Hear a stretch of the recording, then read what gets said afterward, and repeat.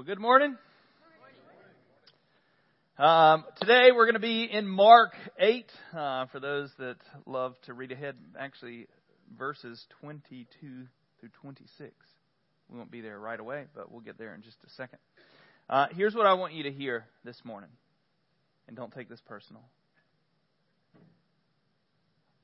Or it's all right if you do. Jesus isn't done with you. So stay close. Now, dealing with unfinished projects, you don't have to raise your hand. This is just an internal.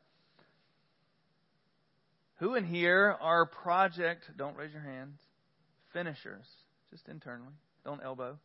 Like, are you the type of person that you start a project and you just keep knocking it out until it's done? Or are you the type of person that starts lots of projects and your house is littered with unfinished projects? I use my garage as a hiding place for all the projects. So if you come over to my house, you very rarely go into the garage. But if you were to go in the garage, even though we cleaned it out last weekend, it is now has other stuff in there, which is just great. We've been doing some work on our kitchen, and our house has been a wreck. And I like to get it done. I don't like things looming over my head, so this feels like an eternity that we've been working on painting our kitchen. But we had people over Friday night, so we hid as much of the work in the garage as possible. So this morning, what I want to kind of deal with is the opposite side, not just the practical side of, hey, there's things in your life you should probably get taken care of, projects around the house, mowing the grass, doing stuff that needs to be done, and not putting those things off. I want to talk about the spiritual side of those unfinished projects, which you are one of them, whether you know it or not. And so I believe that today's text, God wants to deal with this side of us that is okay with enough of Jesus' healing, enough of Jesus, that you're ready to go out and away from Him again. You don't think that way, but we do this. We get broken, something's overwhelming, and we come to Jesus and we're like, if you could just, I don't know how many people have prayed these prayers, but if you could just do this, Jesus, like I am yours. I will do anything you ask for. In the moment there's a reprieve, you're like, thanks. And you're out. And I want to deal with this reality that if we don't finish these projects that God has with us spiritually, we'll never live in clarity.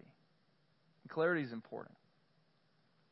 So as we get into that, I even put it in my notes. I want to make sure to pray before we get into the Word, because the Word is where the power is. And as I've already prayed in the corner over there, we need Jesus to show us what He wants to say. So let's pray. Jesus, Lord, I invite you here. Not that you're not already here, but I want to publicly make an acknowledgement that we need you in this part of the service. As we hear your words, as we look at your life and in a healing that you participated in, Lord, I pray that you would give us vision to see. Lord, I pray that you would open our hearts to see that you've always meant for us to remain with you. Not to come in and get enough of you and run back out, but Lord, help us be a people that stay, that stand firm in you. We pray these things in Jesus' name. Amen. So right before Mark 8, you had Jesus feed 4,000 men, and this is just, I don't know, well, I know why they did, but they only counted the men, so there's multiple other thousands of people there. So when they say 4,000, there was a lot more people that were actually there. So this was the second time, and you'll notice that the disciples had struggles with clarity, because they'd already seen Jesus feed 5,000, and in our minds, and we sit in, I don't know if you're like me, but I sit in judgment of the disciples, like, you dummies, he already did it one time, like, you know what to do, just ask for some loaves and take it to Jesus and let Him break it and spread it, and it's going to be all good. But the second time there's 4,000 people, and Jesus said, hey, we need to feed them, and they're like, oh, we should send them away. I mean, they don't get it. They're missing it. And so, of course, Jesus comes through, He feeds the 4,000, And just after that, they're walking down the road, traveling, and they're like, we forgot lunch. 5,000, 4,000, the 13 of you, I think Jesus can handle it. And as they're thinking this, Jesus asks them, tries to teach them, and they totally are clueless to it. Jesus tells them to beware of the leaven of the Pharisees. Beware of that false teaching that they were getting, that you could fix yourself, that you could do these things that they were missing here. And He's telling them to be wary of this teaching that's coming in. And they think that Jesus is telling that because they forgot lunch. Clueless. I tell you, if it gives you nothing, let us have hope that Jesus will work with your insufficiencies. So here we go. Mark 8:22. And they came to Bethsaida. Now Bethsaida was home of 3 of the disciples, Peter, Andrew, and Philip. This was their hometown. Jesus was in this area, performed miracles in this city, which we'll talk about the consequences of that in just a little bit. So they're in a town that know Jesus. And continue on, it says, and some people brought to Him a blind man and begged Him to touch him. See, this is the second miracle on a side sermon that you can run with later. This is the second miracle that happened solely because of faithful friends. First one, someone's house got destroyed, or at least a hole in the roof. The second one, this blind man, it wasn't like the other blind man Jesus had walked by and they heard that Jesus was walking by and they yelled out, help us, help us, help us. They cried out for Jesus. This man was brought there to Jesus for a healing by faithful friends. And I think we've been a little spoiled when we hear about blindness. Not that blindness isn't a bad thing nowadays, but we're spoiled by modern medicine. In the times of Jesus, there was cures for nothing. If you got a disease, you died from it or you lived through it. If something happened to you, there was nothing. There was no corrective surgeries. There was no cataract removals. There was no medicine that could heal you from this infection. There was nothing other than herbs and, very minimal. But there was nothing like where we get some of the things that we get today. We can go to the doctor, they can give us a pill, and it can go away. We're spoiled. And blind and lame, this is something we need to acknowledge here, they were thought to be cursed by God. And because of this, no holy men would touch them, would get near them, because they didn't want that transfer. They didn't want to become dirty by touching these cursed people. They were outsiders. They weren't accepted into synagogues and into churches because they were considered unclean.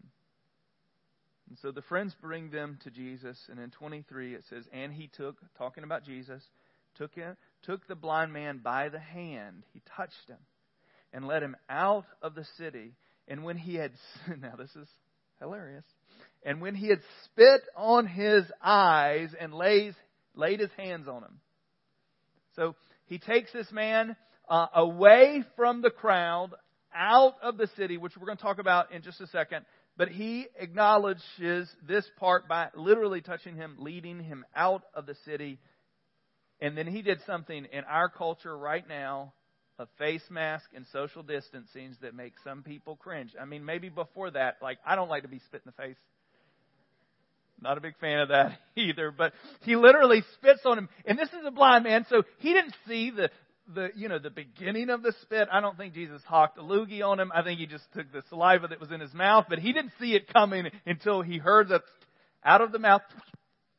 And then I'm sure he's like, just one more thing? My man just spit on me. And then Jesus laid His hands on him. See, the blind had to be led by Jesus. And He took this opportunity to show compassion on him by touching him.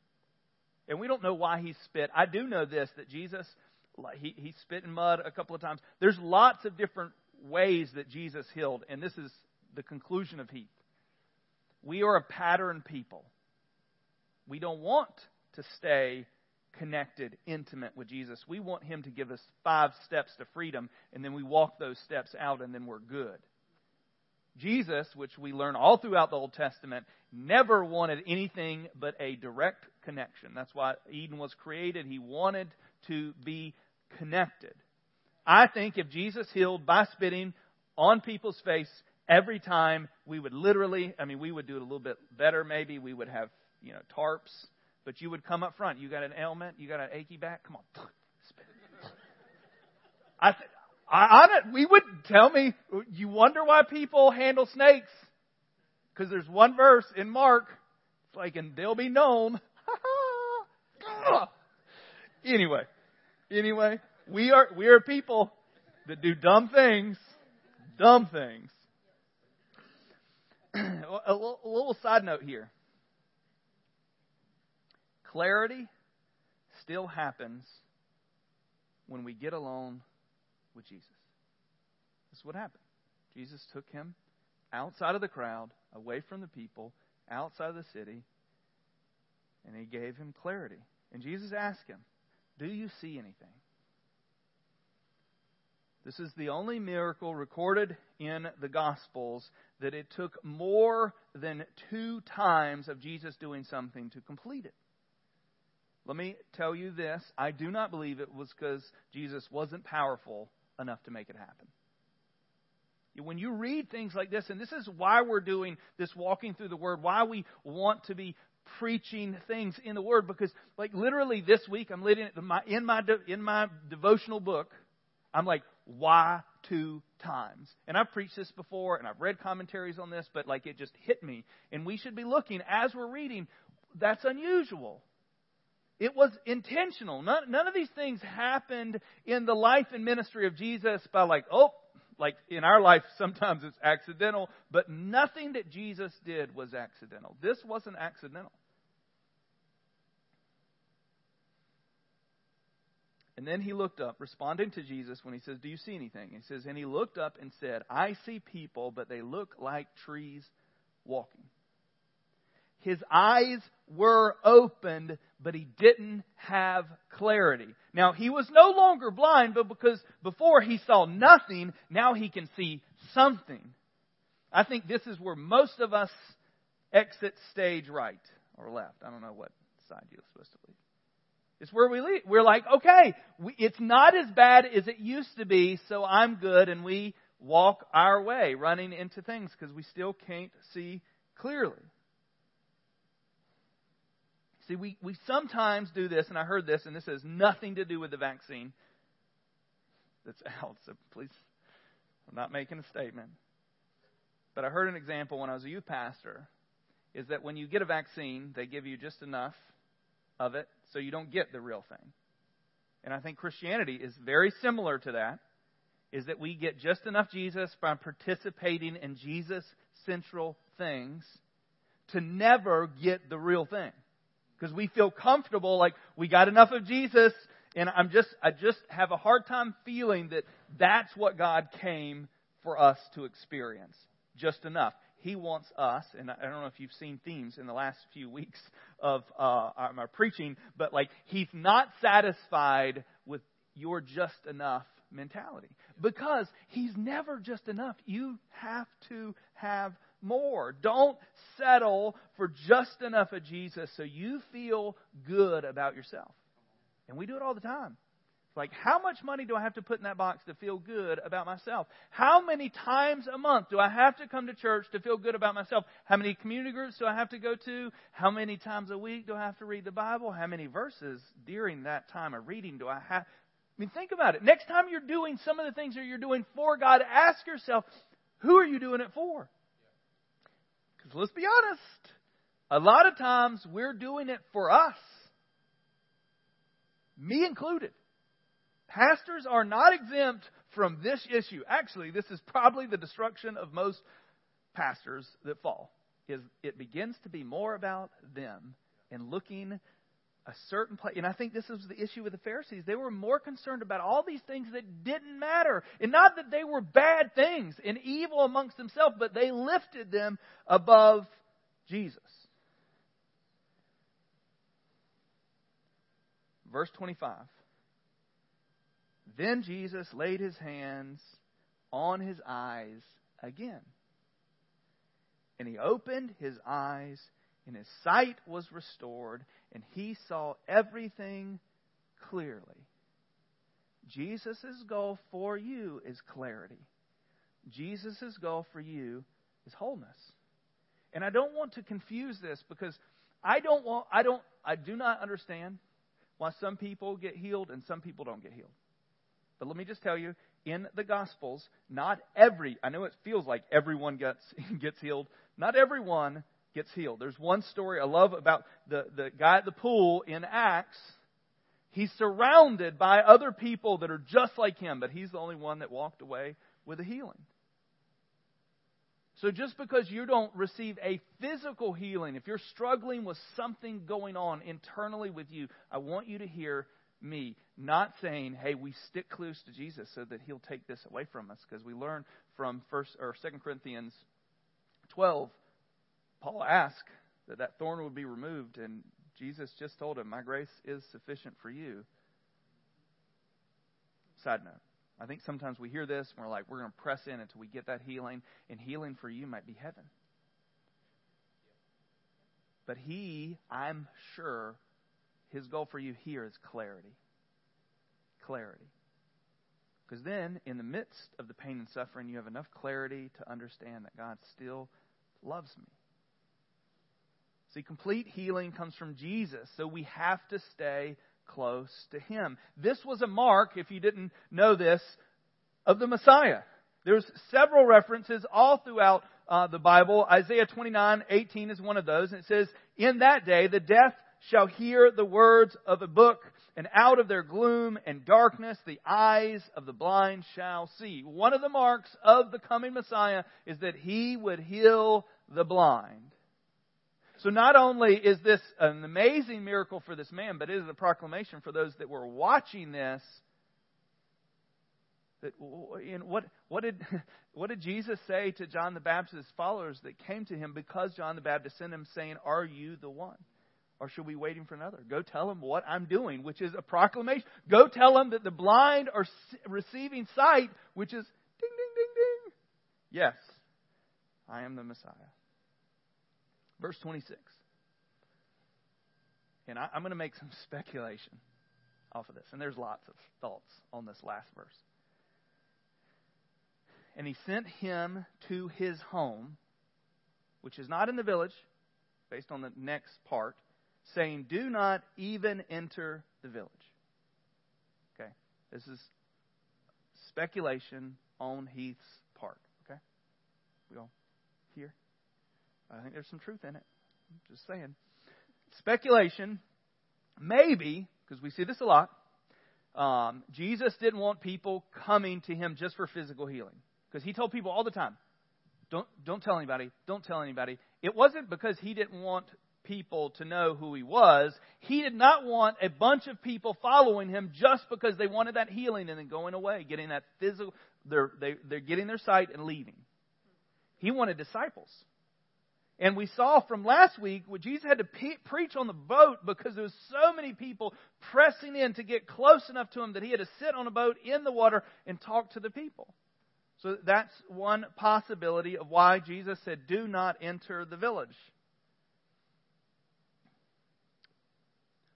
This is where speculation gets a little deeper. Maybe Jesus didn't want this man to return to his old life. It's getting thicker here in just a second. We're going to quote some Matthew. And maybe it was the unbelief of the city that He didn't want to stir back in to the man who received his sight. Look at this. Look at this. Matthew 11:21. Woe to you, Chorazin. Woe to you, Bethsaida. For if the mighty works done in you had been done in Tyre and Sidon, they would have repented long ago in sackcloth and ashes. But I tell you, it will be more bearable on the day of judgment for Tyre and Sidon than for you. Tyre and Sidon were pagan cities. Bethsaida was a Jewish city. And so maybe, just maybe, and this is, I'm stretching a little bit. Right before this, remember the leaven of the Pharisees? Don't go back into that city. And he tells this man at the end of his clarity, don't go back there. And I believe when God does radical things in you, begins to turn your heart to Him, the most dangerous thing that we can do. And I see this in the 24 years of my life with Jesus, is to return back to the things that caused us all the pain before. Addiction, the TV. There's just so many things that in our time of clarity that we would never do, but when it starts to get a little foggy, when it starts to get a little dark, we'll say, it's not that big a deal. See, this man wasn't the only one suffering from partial vision. We know from what I've already said with the disciples, they were missing it right after this. Jesus tells His disciples, I'm going to die. And what does Peter do? Oh no. I rebuke you. And what does Jesus do? Calls him Satan. I've said this, I don't know how many times in this room. It's a bad day when Jesus looks at you in the eye and tells you to get behind Him and refers to you as Satan. Was Peter Satan? No. But what was happening to Peter? He was not clear with what God was going to do. He was getting his clarity from some other source. He was like, Peter, you don't have the heart of God. They were missing it. And I don't know about you, but if you've read the Old Testament, here, and I'm oversimplifying, so don't write me later and tell me how you made it too simple. The whole story of the Old Testament is God picking people. Out of all this group of other people, He says, you're my people. And most of the story of the Old Testament is His people being excited to be His people for a period of time. And then those people, whether a leader dies who was the spearhead of it, or they just revert back to their old ways, they would go back by their own doing into suffering and torment and whatever. And then what happens? They get to a low spot and they go, God, save us. And what does God do? He comes back and He saves them. And then what happens after that? They go away again. And what happens? God save us. I mean, and every time you feel like God has no patience, God has no love, read the Old Testament. And I know looking at the Old Testament, you're sometimes like, God is so mean. God over and over and over and over again would return to those people that were willing to stay with Him. Period. That's the story. And my one thing for you is Jesus isn't done with you. And if He's not done with you, you better stay close.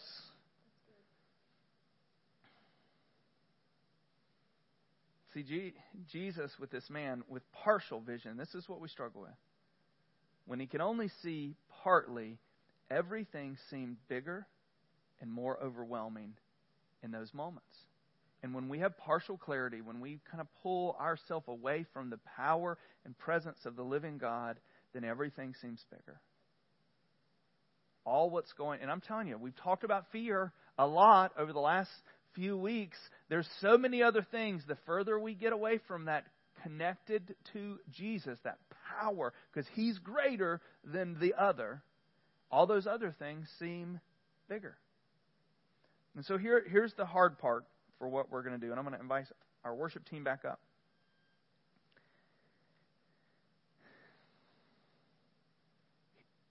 Part of my concern with every message that I do is that it would resonate with you enough to make it resonate. but it would do nothing else. It scares me because I'm not here for you to go, that was good. I needed to hear that.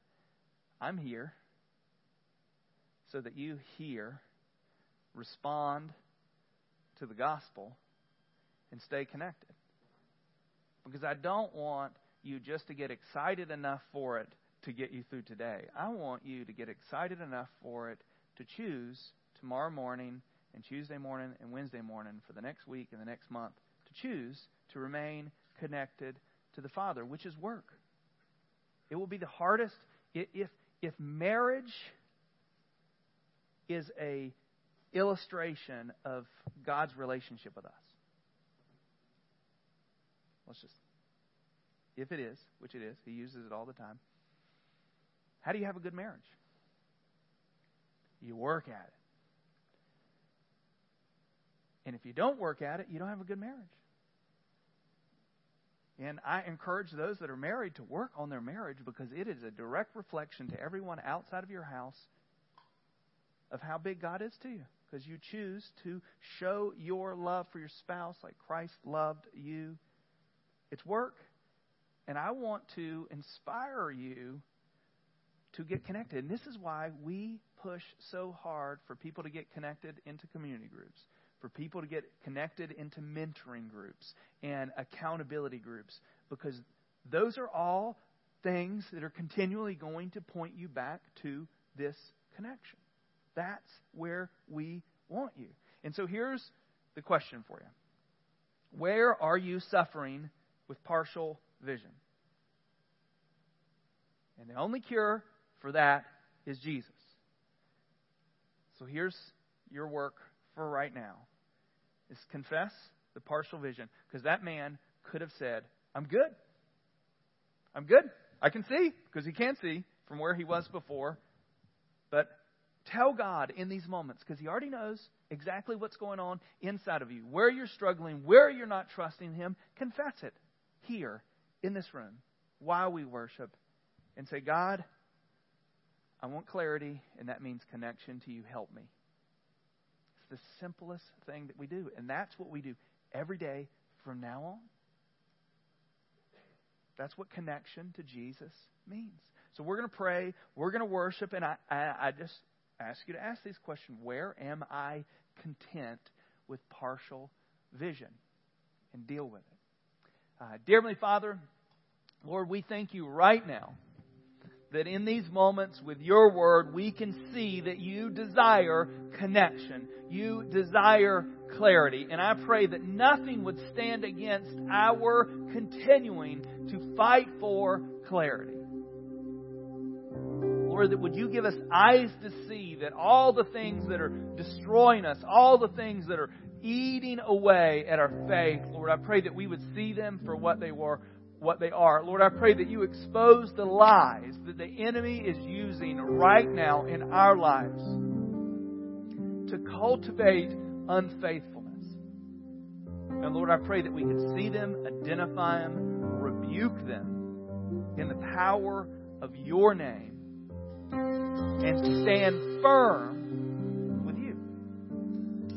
Lord, help us be a people that remain connected to You, the giver and author of life. I pray these things in Jesus' name.